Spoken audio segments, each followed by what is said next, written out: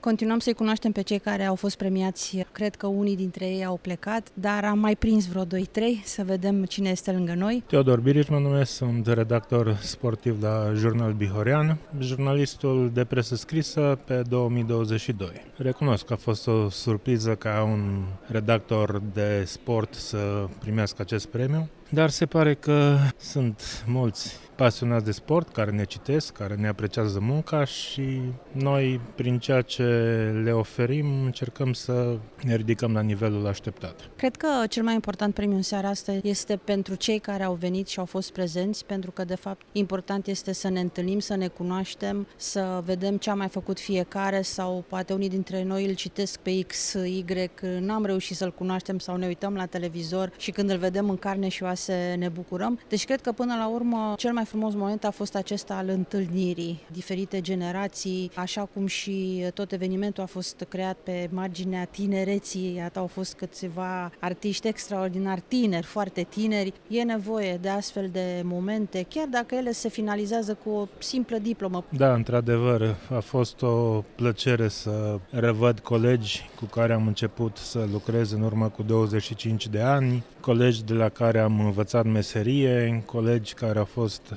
adevărați mentori pentru mine și, într-adevăr, după anii pandemici în care ne-am întâlnit destul de rar, a fost o plăcere ca la această gala UZP Bihor să ne revedem din multe generații, la cei care sunt proaspăt pensionați, la cei care au făcut primii pași în presa scrisă sau online. Deci a fost o plăcere să ne revedem în acea sală, să depănăm amintiri, să ne gândim cum a fost presa acum 20 de ani, acum 10 ani, cum mi-aduc și eu aminte că am început să dictez cronicile prin telefon, sunam cu taxă inversă în redacție, eram resunat. Acum când trimiți o cronică direct de pe telefon cu fotografia în timp real, pare ceva ce nu visam în urmă cu 25 de ani când am început această meserie. Deci iată că presa nu moare, din contră se dezvoltă, pentru că s-a tot vorbit de acest lucru,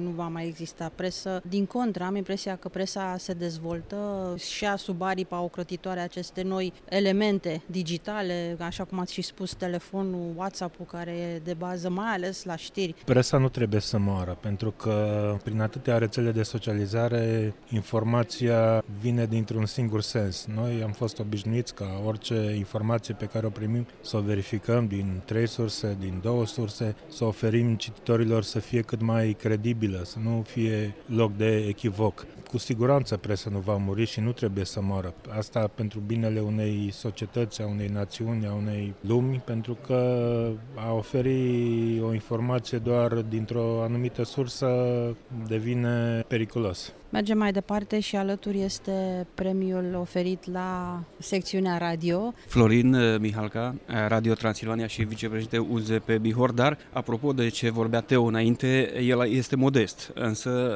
el scrie destul de bine și lumea a apreciat acest aspect și tocmai de aceea l-a și nominalizat și iată că a primit surprinzător într-adevăr pentru unii, pentru că vine din partea asta sportivă a presei și a primit acest premiu.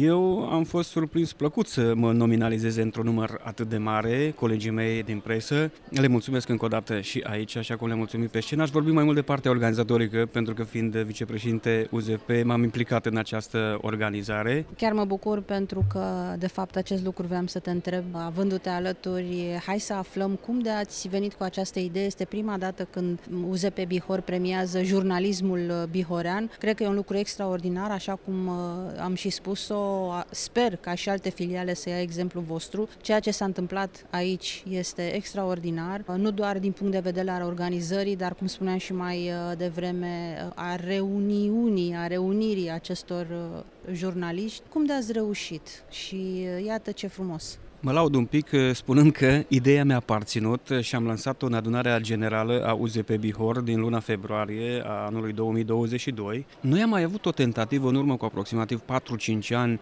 un eveniment de asemenea natură, dar ceva mai grandios. Nu s-a putut atunci pentru că probabil nici n-am fost atât de uniți ca filială, cred că e mai bine de 5 ani de atunci.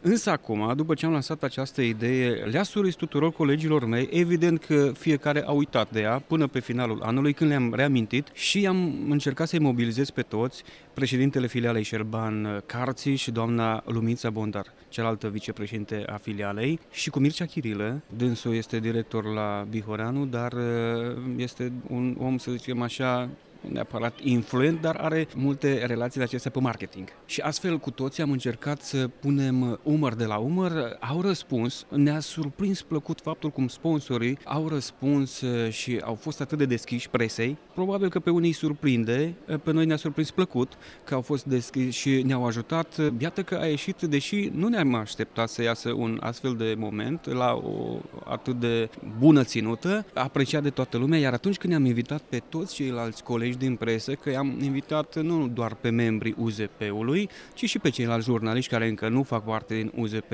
sau care au fost jurnaliști și acum nu mai sunt, și toți au parcă simțit o emoție și ne-au felicitat și acum la gală am observat că cu toții s-au simțit destul de bine. Eu sper să fie un început, asta le-am și spus colegilor mei când am avut ideea, chiar dacă o facem într-un fel mai modest pentru început, dar să o facem în fiecare an, să devină o tradiție și probabil că o să prindem gustul și de la an la an se vor implica poate și mai mulți, pentru că au văzut cum au ieșit și acum feedback-ul este că a ieșit foarte bine și atunci poate anul viitor va fi și mai bine, nu știu. Cred că cel mai important lucru aici a fost faptul că sunteți uniți. Da. Așa cum spuneam, Uniunea Ziariștilor Profesioniști din România, chiar și cuvântul din titulatură vorbește de uniune, de unire. Pentru că dacă nu vom fi împreună, dacă nu suntem prieteni, dacă nu ne cunoaștem, dacă nu învățăm unii de la alții, nu putem merge înainte. Iar voi ați dat un exemplu extraordinar aici și mă bucur că, iată, vorbesc cu cel care a avut ideea și sper să-i iei în jurul tău pe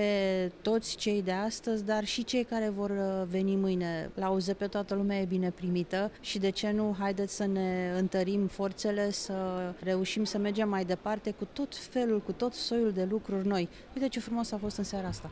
Să știți că și la noi, în filiala Bihor, au fost anumite probleme în trecut, dar ca să-i unești pe toți, trebuie doar să fii corect, onest, cinstit și toate aceste caracteristici sau valori ale noastre ca individ în parte ne unesc, iată, și parcă am văzut când a apărut această schimbare o deschidere, cât mai mulți jurnaliști, colegi de-ai noștri s-au și scris în Uniune. Acum, după acest eveniment, cu atât mai mult am văzut deschiderea lor și ne așteptăm de asemenea să se apropie de noi tot mai mult. Acest eveniment ne unește și ne dă o valoare în plus față de ce am avut până acum. Aș dori să vă mulțumesc și noastră că ați venit de la București, ne-ați onorat cu prezența noastră și doamnei Teodora Marin. Ne-am bucurat că sunteți alături de noi. Dorim să avem o colaborare deosebită cu UZP România în general și să avem astfel de evenimente poate și la alte filiale din țară, din celelalte județe.